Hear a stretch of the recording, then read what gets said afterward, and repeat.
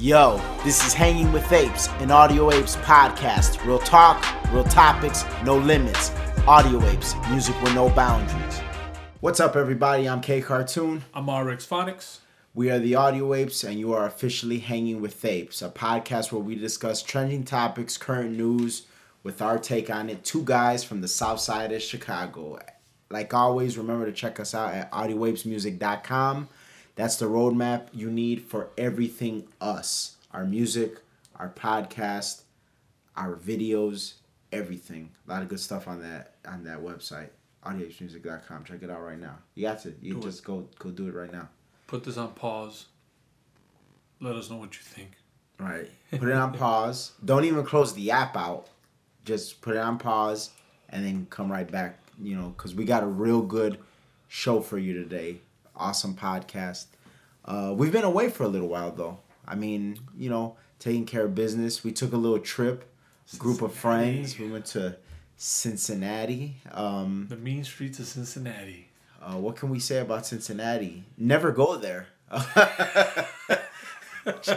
Shout out to Cincinnati. What up?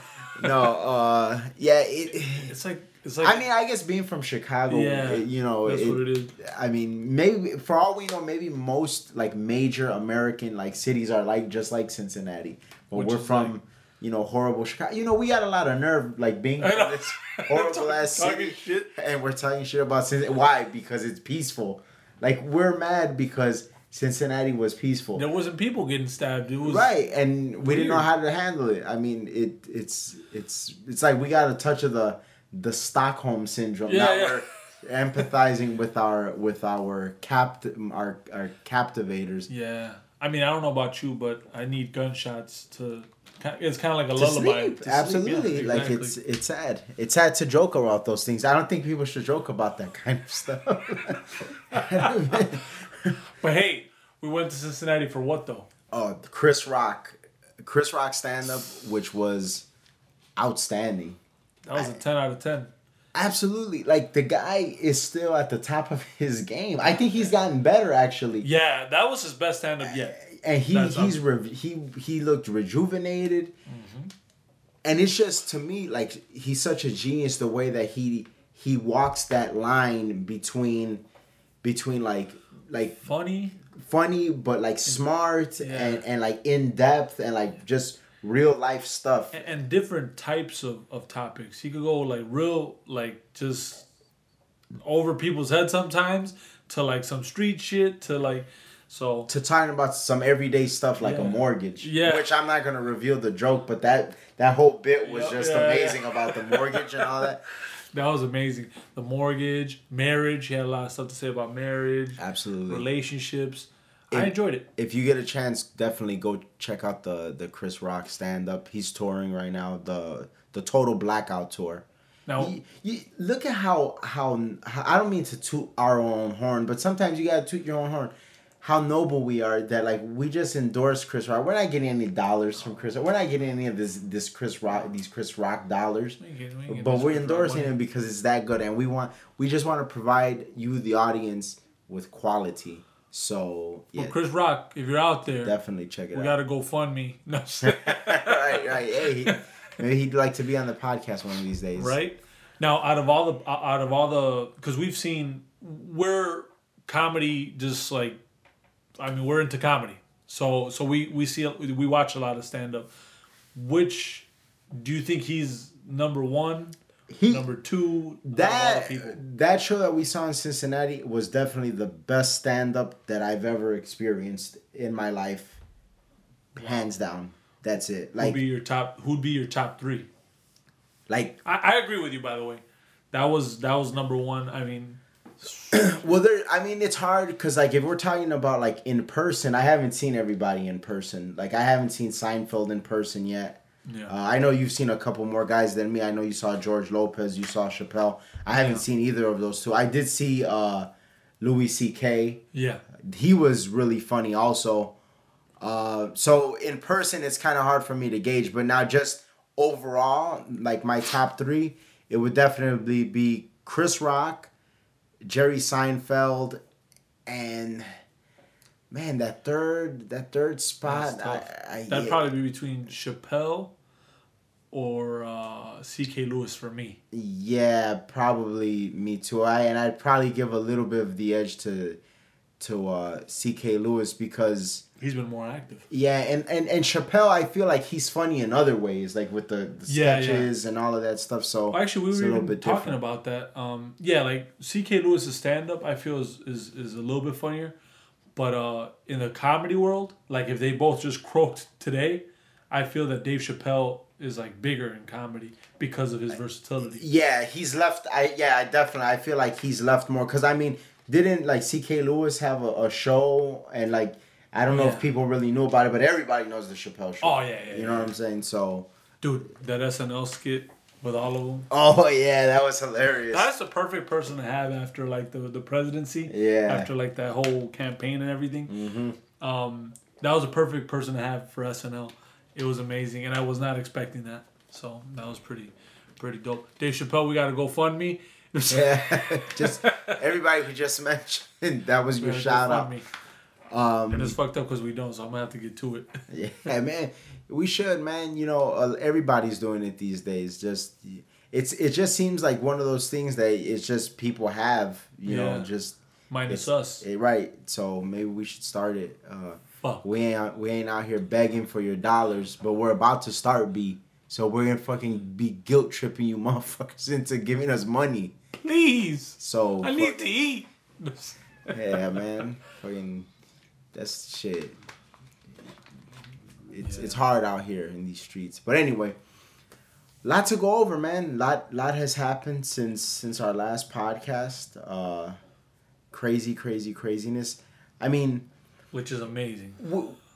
It's funny because I feel like right now the president is doing a pretty good job, but just regardless as to what he does, people are upset. Yeah, well, you saw that press conference. Well, when that press conference happened, we were in Cincinnati, right? So I didn't get to catch it fully, but I got kind of the. But the way the media like portrayed it, like if he just went on this fucking rant that like incomprehensible rant, that's what they made it seem like he was doing. Like if he was just on the podium just fucking blah blah blah blah, blah like what the fuck, like I mean you people are obviously like spewing fake news and you know, and then you know what gets me is like that CNN, they have the nerve to get upset. Yeah. There have been, you know, several occasions where people have said and called them out on their fake news, and like the anchors, they get upset about it. Yeah. But you're doing it like you're not taking the time to look in the mirror and realize that you're doing exactly what people are accusing you of doing. Yeah. For instance, I that one anchor where, remember when I pointed it out in Cincinnati, where she said, "Oh, even Fox News had this to say about President Trump's press conference," and it was one anchor from Fox. Like, why are you making it seem like it's the whole network? And they do that. They pick their language carefully because you want people to feel, oh damn, even Fox is turning against the president. No, it's one anchor, and they pick their language because they want people to think a certain way. They want people to feel a certain way. Yeah, it kind of reminds me of I think it was either yesterday night or this. Well, actually, I saw it this morning. I don't know when it came out. They had this post on Twitter. It was I want to say it was a Washington Post or New York Times. They had an article that said science is showing that same-sex marriage is when accepted in the community is better for kids, like healthy and whatever, right? So then Ben Shapiro had tweeted what the actual study had said. And the study itself said, hey, we're not saying that there's a correlation between there being less suicides for communities where you know, same-sex marriage is accepted or not. and we don't think that this should be used as something factual. We're just saying that there is some that we saw and that we would like to further study. Wow. And then Ben Shapiro said, "This is when weak science becomes facts with the media." Wow. And it's the same exact thing. Like you want to spew your own point, regardless of if it's factual or not, or regardless if there's any 100% truth to it, to the point where you'll take something that they're doing studies, that they're working with statistics, but they clearly said that there's no correlation yet, and then they make it into this whole article about that's very interesting, whatever they want to push. Yeah, exactly, and all to push an agenda. Mm-hmm. That's really what it is. It's just pushing an agenda. And you know what? If it was true, okay, but it's not true. It's like numbers that even the people that are doing the studies are saying, hey, we don't know yet. Right. We'll see. We'll do further studies. Right. The last thing you should be doing is reporting this. We're just letting you know this is what we're working on. Don't report nothing yet. Yeah. We're not finished. But people are so trigger happy and they want to jump to conclusions and make up their own reality, really. Yeah. That's really like what it boils down to, especially if it can help what it is that they're trying to push, because they're benefiting from it or whatever the case. Yeah. Like for instance, this Milo thing that's going on right now. Well, did you watch the Bill Maher? Oh, we heard it. On the trip back from Cincinnati, we were listening to the podcast of Real Time with Bill Maher. And obviously, like for those out there that don't know, Milo Yiannopoulos is or I don't know if we should say was. I don't know how this is going to affect his career, but he is a gay political commentator. He uses a lot of comedy. He goes on these college tours. Has his own podcast. He's a provocateur and he's very good at fighting for free speech. Yeah. Like absolutely 100% great at it. Honestly, to me, I would say if I had to compare him to anybody, I would say he was or is the Eminem of political commentary. Yeah. Without a doubt, like hands down, he pushes the envelope, he pushes the boundaries, he questions sensibilities about things, and he brings a lot of things to light that should be brought to light. Now, after he was on the Bill Maher show, there was this stuff posted about him from a podcast that he was on over a year ago. Well, actually, two podcasts, the Joe Rogan podcast and the Drunken Peasants podcast, over a year ago, that he had said that to some people sounds like he's condoning pedophilia. Yeah.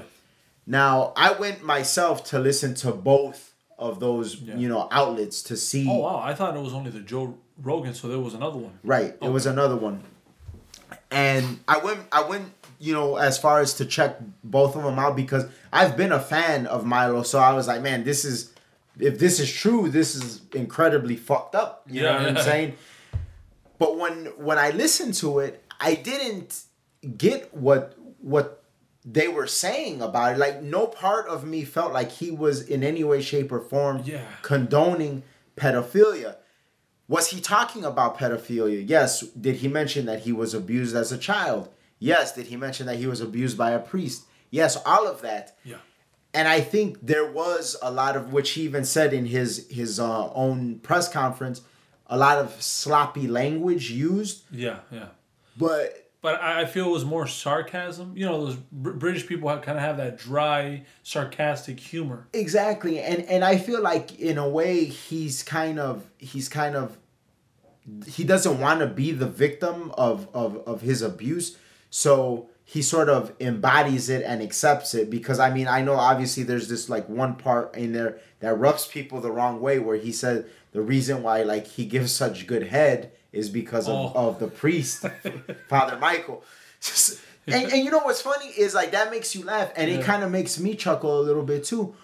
But a lot of it, and like going back to this whole Eminem comparison, we're so used to like hearing such like outlandish, crazy things from like who we consider to be like one of the best rappers ever. Yeah. It's to us like something like that. It's not that outlandish because we have an understanding that sometimes you use certain words or certain language to challenge people's sensibilities. Yeah. It's intentional. Now, whether that intention comes from a place of pain or whatever, you're in a way using it as a weapon and like in a way using it to defend yourself. No. So I get that aspect of it. Now, there's another a flip side to the coin, which I was listening to Stefan Molyneux's podcast, and he commented on the whole Milo situation a little bit.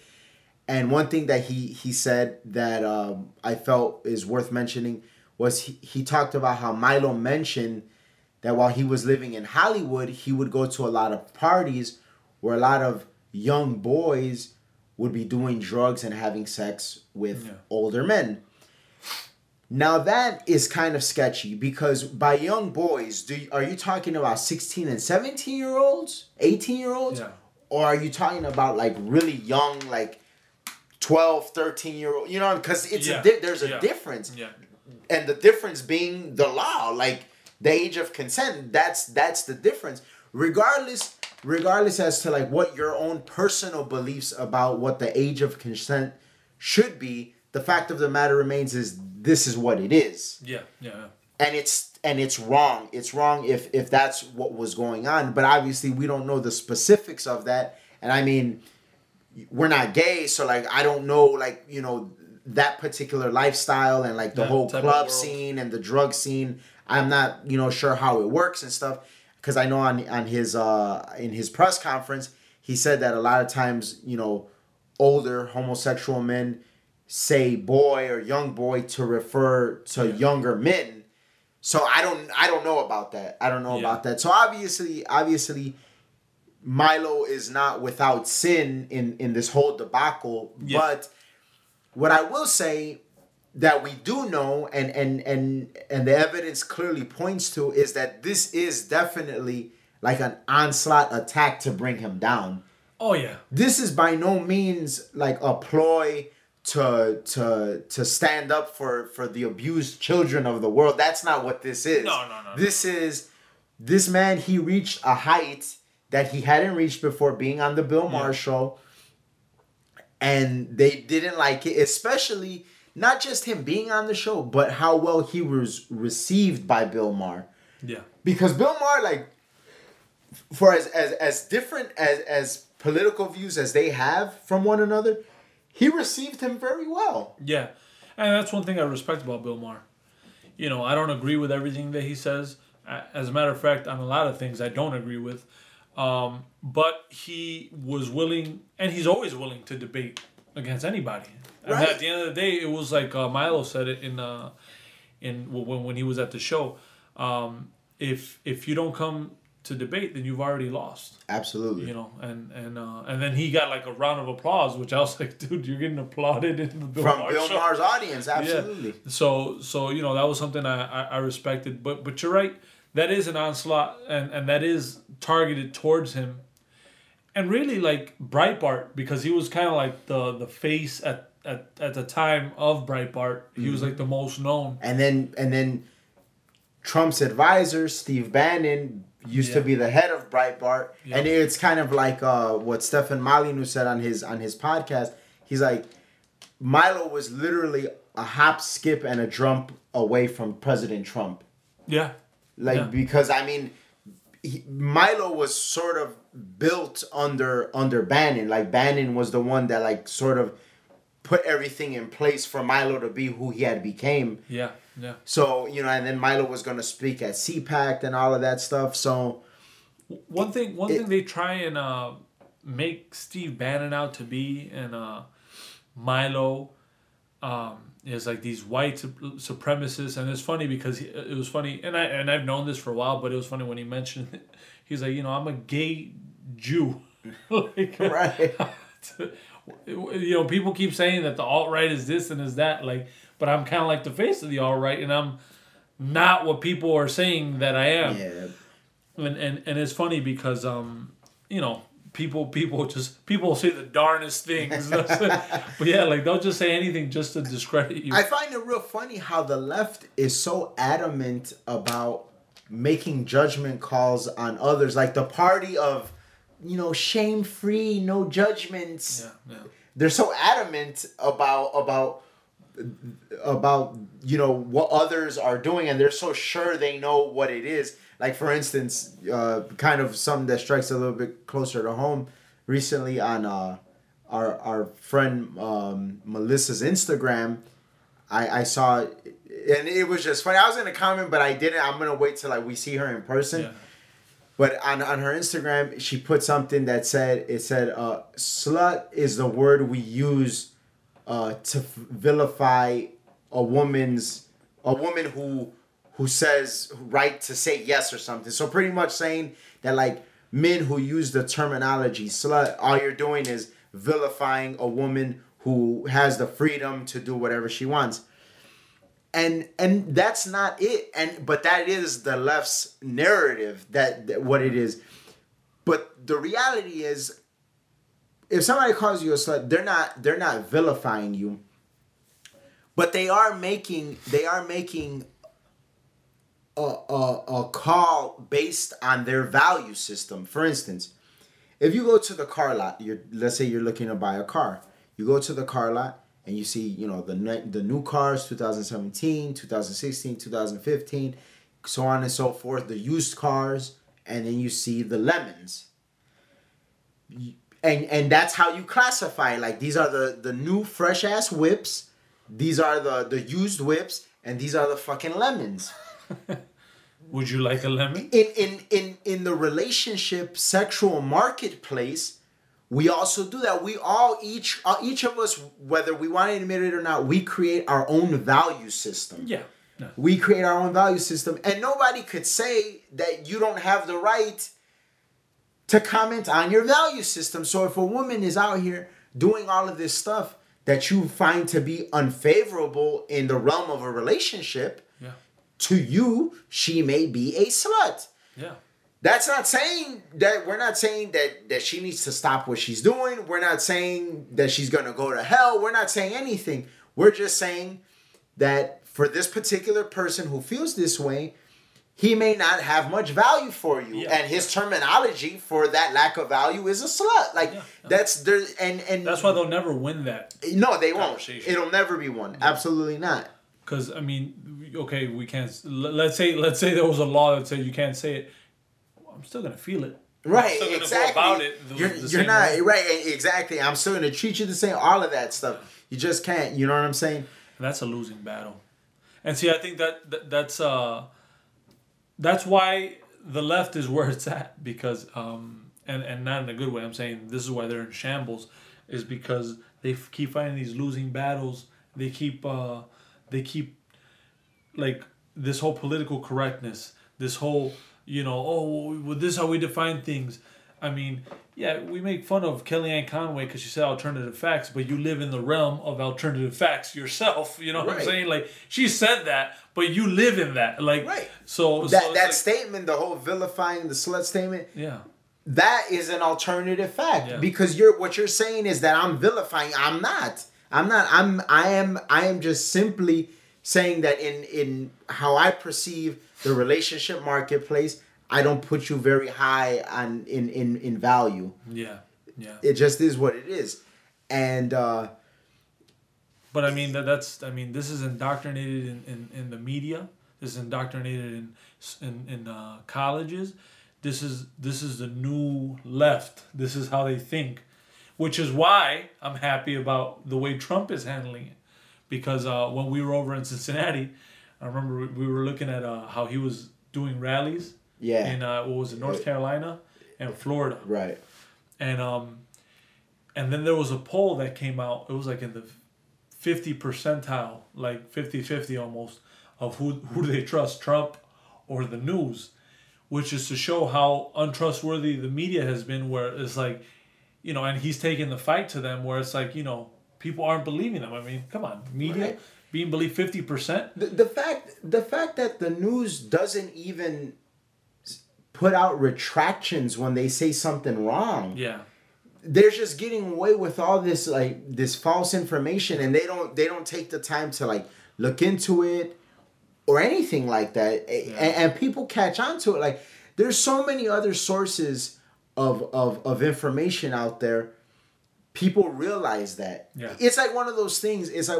Like, have you ever been around when a news story pops off and you were there when it happened, and then when you read about it in the news and it's way different? Yeah. Because that's happened to me several times, especially in Chicago. I remember a few years ago when I was right there when the 500th person got killed. Yeah. The way that it was talked about in the paper was totally different than how it happened. Oh wow, for real? Yeah, and not by anything conspiracy, not like a conspiracy or anything, but it just wasn't. It was sloppy. It was very sloppy. Yeah. So just in my personal experience, I've dealt with that. So imagine the millions of Americans that have been at certain places at certain times, have seen how certain things have gone down, and then when the news talks about it, they're like, "Nah, that didn't happen like that. It wasn't like that." That of course the new people are gonna feel like the news is untrustworthy, and that's it's reflecting in how they voted, and I think was really the thing that drove the media up the wall. When Trump told the media at that press conference, he's like, I won because people listened to me and not you people. Yeah. He's like, if they would have listened to you, I would have lost. Yeah. And it's true. It's very true. If people would have listened to the media, he would have had no shot in hell. Yeah. Hillary would have won by probably the biggest landslide in American history if they had listened to the media. Yeah. But is the news and if he would have been paying attention to the media and kind of fell for what the media was doing, he's like, no, I'm gonna do it my way, and we'll see who wins. Absolutely. And that's the thing. I feel that right now the battle is pretty much Trump versus the media, and these funded protests. So what Trump is doing is playing chess. He's like, okay, you want to play that game? I'm gonna discredit you, and I'm gonna take petty to a whole nother level. Because let's be honest, he has been petty on certain stuff, with the crowd sizes and all that. But I think he does it to be the ultimate troll. Because you're the president and you have a Twitter account, so and you use it. So I think he's taking petty to a whole new level, and he's getting. In their head. It's making them go insane. They're going and insane. They're falling for it. So all this commotion, and it's like you said the other day, and then Dodd-Frank, all right, let's take this shit out of the, right in the shredder. Yeah, boom. Do this, do that. All right, 75% regulation deductions. And so while you're over here playing with whatever he's tweeted on, he's boom, boom, boom, boom, boom. And I'll tell you this. If the results start coming in within the next 4 years, he's gonna win by a landslide because he already knows what they're trying to do with these fund. Because the news is and the media, the way it's looking, it's like, oh man, everyone's in an uproar, and it's not like that. You're seeing this in urban cities, where people like Illinois. Come on, that's Democrat, And even the ending numbers, didn't Hillary have 65 million? He had 62 million. This is not about the numbers in that sense. This is the numbers in a republic sense, which is state by state. Right. So again, he's taking it to the media. Now he's rallying in North Carolina and Florida. So he's making sure to kind of cut off the bridge that the media is kind of living off of, and be like, no. All right, it's cool. You want to do that? I'm going to take these swing states, and I'm going to make sure I'm there. I'll make sure that they listen to my Twitter feeds. I'm going to make sure that I'm going to discredit you so bad, and you're going to keep falling for everything that I throw, that come election day in the next 4 years, it's going to be interesting. Because that's what they're trying to do. They're trying to the way the media and these protests are making it seem is like fucking the United States is in mayhem. Yeah. And it's not. It's not in mayhem. No. It's President's Day, they had funded funded protests. Oh, not my President's Day. All right, cool, whatever. So every little holiday, that's what they're gonna do. And the thing, what's so funny about it is that shit is getting so old so quick. Yeah. People don't even give a fuck about that shit. Like, oh, okay, you're protesting. Nobody cares. I still got to go to work in the morning. Do you know how many protests are in Chicago every fucking day? And it doesn't do anything. Nobody cares about that shit. Like, if anything, like the people that care about it are the ones like us that go to like record it and get like interviews and footage from it, which we did a real good Trump protest interview after he had won the election. So it's awesome. Go check it out. It's on YouTube. Do it now. Pause it again. Then go check, subscribe, all that, and then come back. Just a little break, real quick. Mikasa, we didn't plug it. Yeah, Mikasa. It's out. One of our new songs. It's out on iTunes, Google Play, Spotify, all that stuff. Real up tempo club kind of thing. A totally different side of us. Like you hear us on this podcast, and we're talking about politics. You know what I'm saying? Getting deep with it. The we wrote that song. Different. No fucks were given. Absolutely none. As a matter of fact, if you're about to work out after this, or if you plan to work out anytime within the next 24 hours, play that song. Yeah. It will hype you up. Absolutely. You might reach a new level messing with that song in the gym. Definitely. But yeah. So back to what we were talking about. Back to earlier, you had said that one of the things you respect about Bill Maher is how real he is. Yeah. And one of the things he said that I really respect, this was a few weeks ago, he was talking about how like outraged people got at Michael Keaton at the Golden Globes. I don't know if you remember at the Golden Globes when Michael Keaton, he had confused Hidden Figures with Fences, the Denzel movie, and he said Hidden Fences. Yeah. And there was an uproar about that. Oh, people are all black movies the same to you, this, and that. Which, I mean, it was really, like, you could tell it was an honest mistake. You know what I'm saying? He's a Hollywood actor. He was probably fucking coked out of his mind. Like, you know what I'm saying? He didn't know what he was saying. It was a mistake. He was coked out. but what was so crazy about it is how the left reacted. Well, it's like you were telling me about the Moonlight. The article by the Huffington Post. I mean, can you expect anything less than from the Huffington Post though? They essentially put out an article saying that if you didn't see the movie Moonlight,